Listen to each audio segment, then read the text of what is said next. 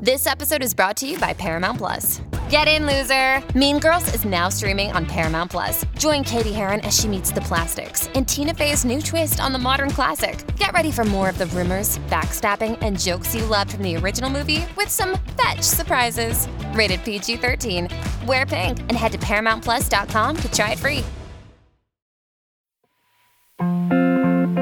Join SFA for our 2021 Virtual Spring Symposium scheduled March 13th through 14th, where we'll focus on environments and transformation through the medium of film. Filmmakers ask questions that connect Birmingham's Greek community and Choctaw Native peoples. Expect an archival, surrealist dive into the lives of the women who powered the Underground Railroad. Learn about Milwaukee as a terminus for the Great Migration. These questions begin in the South and span the world. John Cesare Goff, a multidisciplinary artist whose work explores the intersection of race, power, gender, identity, and the environment, curates this gathering, which will feature filmmakers Colleen Thurston, Jessica Kriesman, Devon Vonnie-Quest Smith, among others. To learn more and purchase tickets, visit us at southernfoodways.org.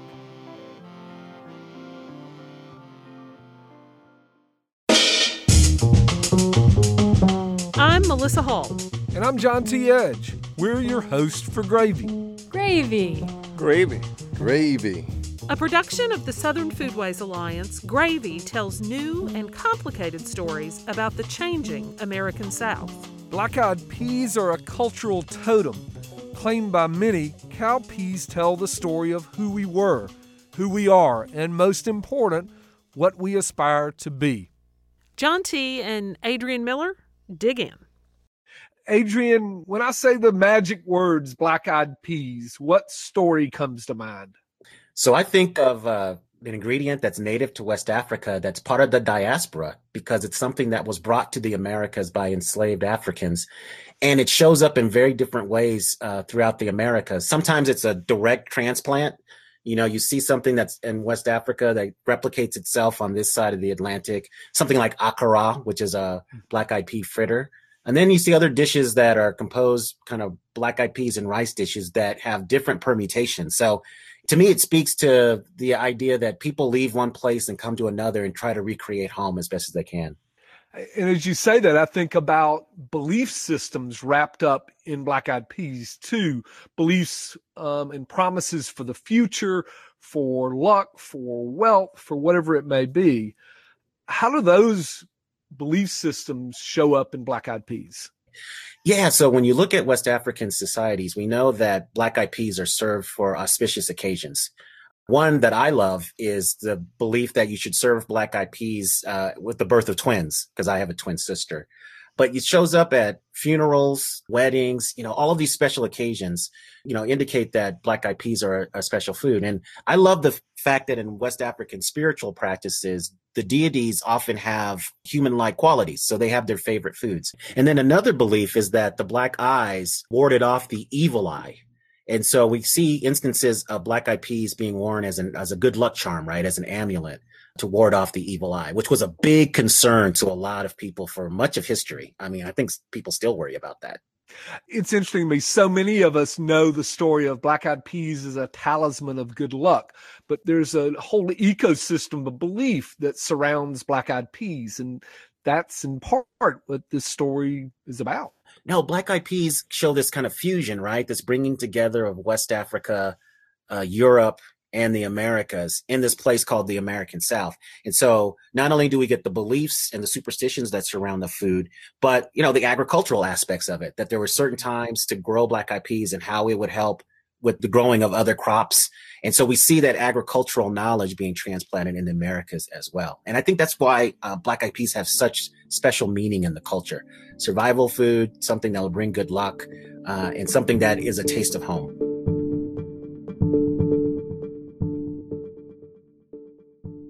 When culinary historian Michael Twitty traveled to West Africa in 2017, he wasn't a tourist.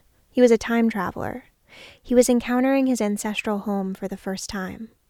I went to Senegal, and then that fall I went to Nigeria. And then I went to Ghana and Cameroon and Benin and Togo and Sierra Leone and Gambia. But the one thing I can tell you in some about those trips is that the food, the black-eyed peas, the melons, the hot peppers, the okra, the leafy greens, the smoked meat and fish, all the usual suspects are there. The more I go to West Africa, the more I see the South.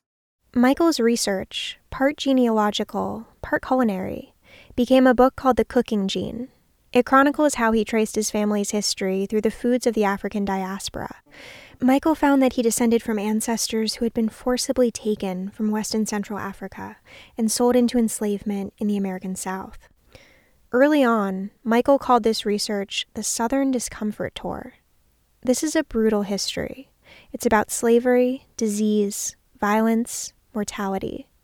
But for Michael, it's also about reimagining a means of survival. He derives strength from an identity rooted in ancient ingredients. It's always been a matter of the way in which I am a part of the flow of history. I am red-eye gravy and Hoppin' John. I am fried apples and sugarcane on rare Birmingham snow. I am fried chicken, and I'm also red rice. That's me. Michael mentioned Hoppin' John, an iconic dish of black-eyed peas and rice, usually seasoned with smoked pork. Both black-eyed peas and rice loom large as staple foods of the African diaspora in the American South. But the black-eyed pea has become a potent symbol of food sovereignty. For starters, this pea, which is actually a bean, is a practical crop. It's high yield and fairly easy to grow. It's also nitrogen-fixing and therefore good for soil. Food scholar Adrian Miller researched the origin of the black-eyed pea for his book, Soul Food. Black-eyed peas are native to West Africa, and actually the broader name is cowpeas, which include various varieties. When paired with rice, the dish becomes a complete protein. Of course, this level of sustenance was crucial for enslaved people. Black-eyed peas traveled in the holds of slave ships from West Africa. They became a common food source wherever the transatlantic slave trade reached: Brazil, Central America, the Caribbean, and the American South. In the South, black-eyed peas have been ubiquitous ever since. Hoppin' John is one of the most popular dishes that feature these cowpeas. But it shows up in plenty of other recipes, in soups and stews, in succotash, in fritters, and even hummus. Adrian told me the auspicious name black-eyed pea may actually have its roots in Western European folklore. And so in several kind of Western Europe countries, especially like in Great Britain, there's this idea that the first person who should knock on your door on New Year's Day should be a dark-haired person with dark eyes. And that was supposed to be good luck. Southerners of virtually all backgrounds have adopted the tradition of eating black-eyed peas, usually in the form of Hoppin' John, alongside greens and cornbread on New Year's Day. According to Adrian, this tradition combines mythology from West Africa and Europe in the American South. Black-eyed peas are part of that cowpea family, and cowpeas are certainly eaten on auspicious days in West Africa. So you've got that kind of auspicious quality, you've got the first footer tradition, all coming together in the American South, in what was British North America, and then the colonial period, and eventually the United States. And so it really seems to have the strongest expression in South Carolina. And we know that South Carolina is home of the Gullah people, and also in kind of parts of Georgia, the Geechee people. And this is a part of the United States that has a strong kind of cultural African survival. My feeling is that enslaved West African cooks and later enslaved African American cooks took the first footer tradition from Western Europe and turned it into something edible, and added their auspicious use of kind of cowpeas, especially black-eyed peas, and came up with this dish, which then became the established tradition for New Year's Day. Ira Wallace collects and propagates heirloom varieties of legumes and vegetables, like black-eyed peas and collards. She's a worker-owner and seed saver at Acorn Community Farm in Mineral, Virginia. Over the years, Ira learned that black-eyed peas are also a point of intersection between the African and Jewish diasporas. I have a friend who is a Sephardic Jew from Savannah, and her relatives, ancestors came in the 1700s, and they eat black-eyed peas, and she said that what they tell in her Jewish family is that this was something that they adopted during the time of slavery as a little bit of an act of solidarity. That might be a tall tale too, says she. Maybe so. It's true that Sephardic Jews have been eating black-eyed peas for centuries. The Encyclopedia of Jewish Food describes Sephardic communities that transplanted their Rosh Hashanah food tradition to colonial America, serving black-eyed peas on the Jewish New Year as a symbol of prosperity. As an African-American culinary historian who's also Jewish, Michael Twitty's work also explores these two overlapping diasporas. After the colonial period, Hoppin' John reached far beyond the Carolinas and Georgia. The earliest recipes Adrian Miller found for the dish incorporated Sea Island red peas from the Carolinas. But as the years passed, black-eyed peas became the norm. He thinks because they were easier to ship. So they could stand the long train rides to other parts of the country, and they were usually in their dried form instead of the fresh form. And so I think it was just market ready, and that's why it's more prevalent than the Sea Island red peas that I saw in the earliest kind of mentions of Hoppin' John. Dr. Brian Foster is a professor at the University of Mississippi. A native Mississippian, he too grew up eating black-eyed peas on New Year's Day. But we for sure had black-eyed peas and greens and cornbread as a tradition. In general, they're all about like luck and good fortune. Peas are like coins. The greens are like dollars. Cornbread is like gold. Brian laughed when I brought up how ingrained these food superstitions have become. He remembered a recent New Year's when he had skipped his serving of black-eyed peas, and a perfect stranger called him out, in the most tender way.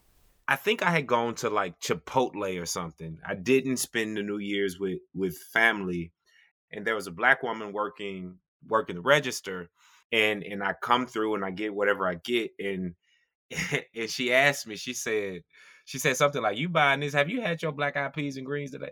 And she actually invited me to come by and get a portion and get a plate, right? Because that's how fundamental and important that superstition, that tradition, that belief was, and how I think almost ubiquitous it is. When we come back from a short break, Michael Twitty and B. Brian Foster bring the conversation back around to time travel? Yes, time travel. Hi, it's Melissa. And if you're looking for another great podcast from the South, then you have to check out No Small Endeavor, produced by our friends at Great Feeling Studios and PRX. Each episode, award-winning professor and Nashville native Lee C. Camp merges the worlds of philosophy, theology, the arts, and more to ask the question, how can we live a good life while nourishing the soul? Plus, it's the only show I know that features everyone from legendary actor and filmmaker Rob Reiner to Southern activist and author Anthony Ray Hinton. So go ahead, follow No Small Endeavor on Apple Podcasts, Spotify, or wherever you get your podcasts, and tell them Gravy said hey. Simmons Catfish is a family-owned business that calls the Mississippi Delta home. The company is committed to quality catfish and, most importantly, to its employees. My name is Maria Esparza, and I've been here for 20 years at Simmons. I was born in Mexico, but I was raised in West Local, Texas. When I was 19, they brought us over here to Simmons on a working contract, and I haven't went nowhere since then.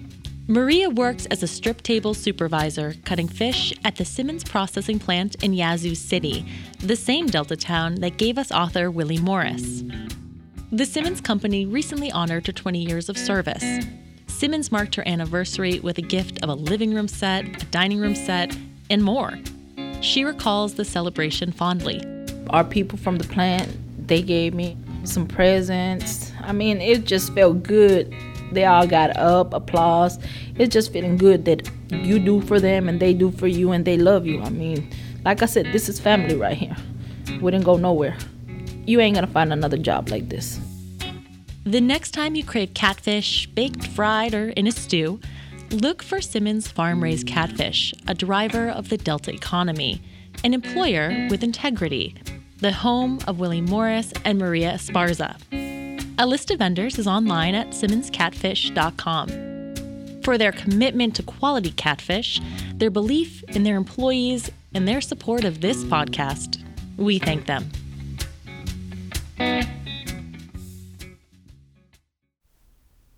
Black-eyed peas are just one example of a food of the African diaspora that has become deeply rooted to the point of rememory. That's a term Toni Morrison coined in her novel Beloved. Rememory is the process by which African Americans reckon with collective traumas. Michael Twitty took rememory all the way back to his ancestral home across West and Central Africa. It's through this research that he came to a poetic conclusion, that terroir, the taste of place, is in our genes. And for him, it's a sense memory that survives generations of trauma and displacement. The soil, the land, everything you are, the things you can't explain, the things that are a little bit scary and unfamiliar, but too familiar. It's all in your blood and your bone. We are the sum total of every piece of soil and stardust our ancestors ever knew. And it's not just new agey kind of like spiritual talk. It's real talk. We're affected by the landscape, generation to generation. We are the red clay. We are the sandy soil.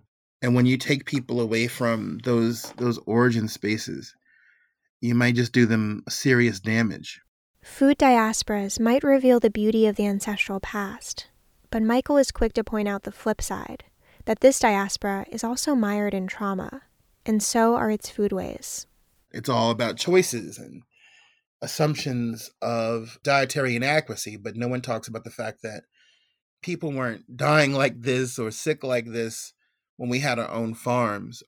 But all of that, all those narratives of health, of land, of nature, of sustainability, of ecosystem and environmentalism and self-care and Black joy are all connected. Food activists of color have mined the diasporic past to envision a sustainable future. Ira Wallace has been doing this work for decades. Along with her work at Acorn Community Farm, she also works with the Southern Exposure Seed Exchange, a cooperative that distributes 800 heirloom seed varieties. Ira's community draws upon long-cultivated values, like consensus-based decision-making and income sharing. But Ira has her eye on the future, one in which farmers of color reclaim land sovereignty. There had been a steady decrease in the amount of land owned by Black people and the number of Black farmers, and people going back to heirs' property that is owned in their family and common by a bunch of people and actually farming it, and young people who are encouraged by the new farm movement that says you can make a living on 5 acres. These kind of movements are something that those who are in the cities and want to help farming is finding organizations that support Black people, poor people of any color, in being able to have small piece of land and get the training they need to be successful farmers is a really great way to help us have a more just and equitable food future. Since Michael Twitty and I first spoke about his trip to West Africa, I've learned that folklore is one way to learn about diasporic foodways. For Brian Foster, Afrofuturism is another. Brian's a sociologist, but like other scholars, Zandria F. Robinson and Lois Aviowe, to name a couple, he's used Afrofuturism as a framework to travel over space and time. He's also done a lot of thinking about the role of food in his family's past and future. In 2020, he wrote an essay for the Southern Foodways Alliance called How We Got Here. I asked Brian to define Afrofuturism. So Afrofuturism in general is it's like this genre, this method, this idea, essentially about imagining Black folks across the diaspora So whether from the continent Africa, African nations, or as was the case for me in the US and in the American South, imagining Black folks in the future. Afrofuturism as a term starts in the early 90s. We get this essay, Black to the Future, by cultural critic Mark Derry, who is thinking and offering commentary on the state of science fiction and is wondering, where are the Black folks? Where are the Black writers of science fiction? Which he says he finds curious because the lives, the experiences, the histories of Black folks, again, with the focus on the US, has been one that mirrors many of the themes that we get in science fiction, whether it's alienation or otherwise. Within this framework, time moves backwards and forward, and traditional foods like black-eyed peas can inform the future. We actually can look to the past. We actually can look to and listen to a place like Mississippi and get some of the same principles that define this idea of Afrofuturism. The ability to invoke wisdom from the past is particularly important in this historically challenging era. The coronavirus pandemic has magnified widespread inequities that existed long before it started, and food access is no exception. I mean, we need local food now more than ever because people are out of work, because people don't have the same resources, because people are scared to leave the next vicinity of their homes. We have to go through all these things, these traditions. I mean, we're doing pop-ups now, right? Pop-ups are the same thing as when we used to have a situation in the back of somebody's, house, either passing out plates at the back that we sold or, having a party and charging a little bit of money, and that's a restaurant. We have these solutions in us because we had to make do with what we had. That's all there really is to it. And I think that people need to mine those ancestral stories more and more and more and more so that we can say to the generations to come, we have this in our bones, in our blood, in our minds, in our stories. We just need to, revitalize it.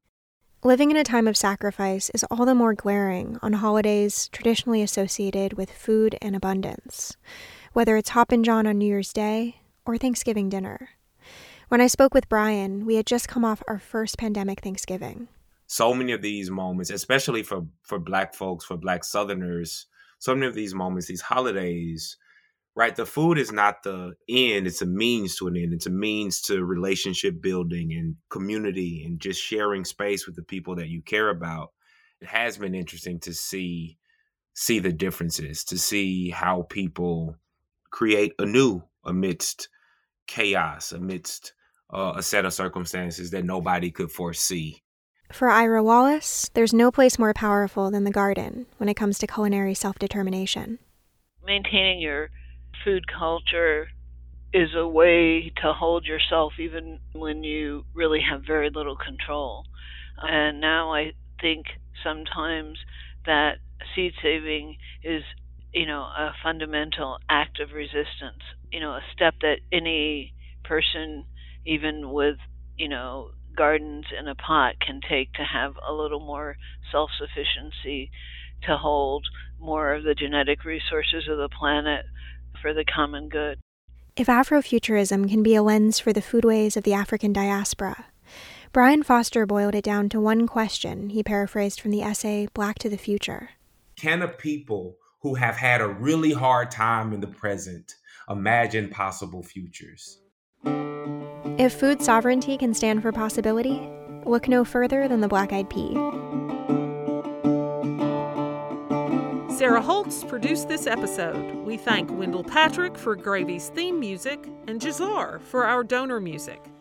Our fact-checkers extraordinaire are our Natalie Dupree Graduate Fellows, Bethany Fitz and Catherine Jesse. Managing editor for Gravy and all other SFA media is Sarah Camp Milam. Mary Beth Lassiter serves as our publisher. Visit us at southernfoodways.org to learn more about who we are and what we do.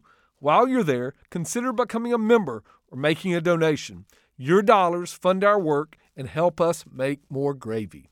I'm Melissa Hall. And I'm John T. Edge. Thanks for letting us pour some gravy in your ear.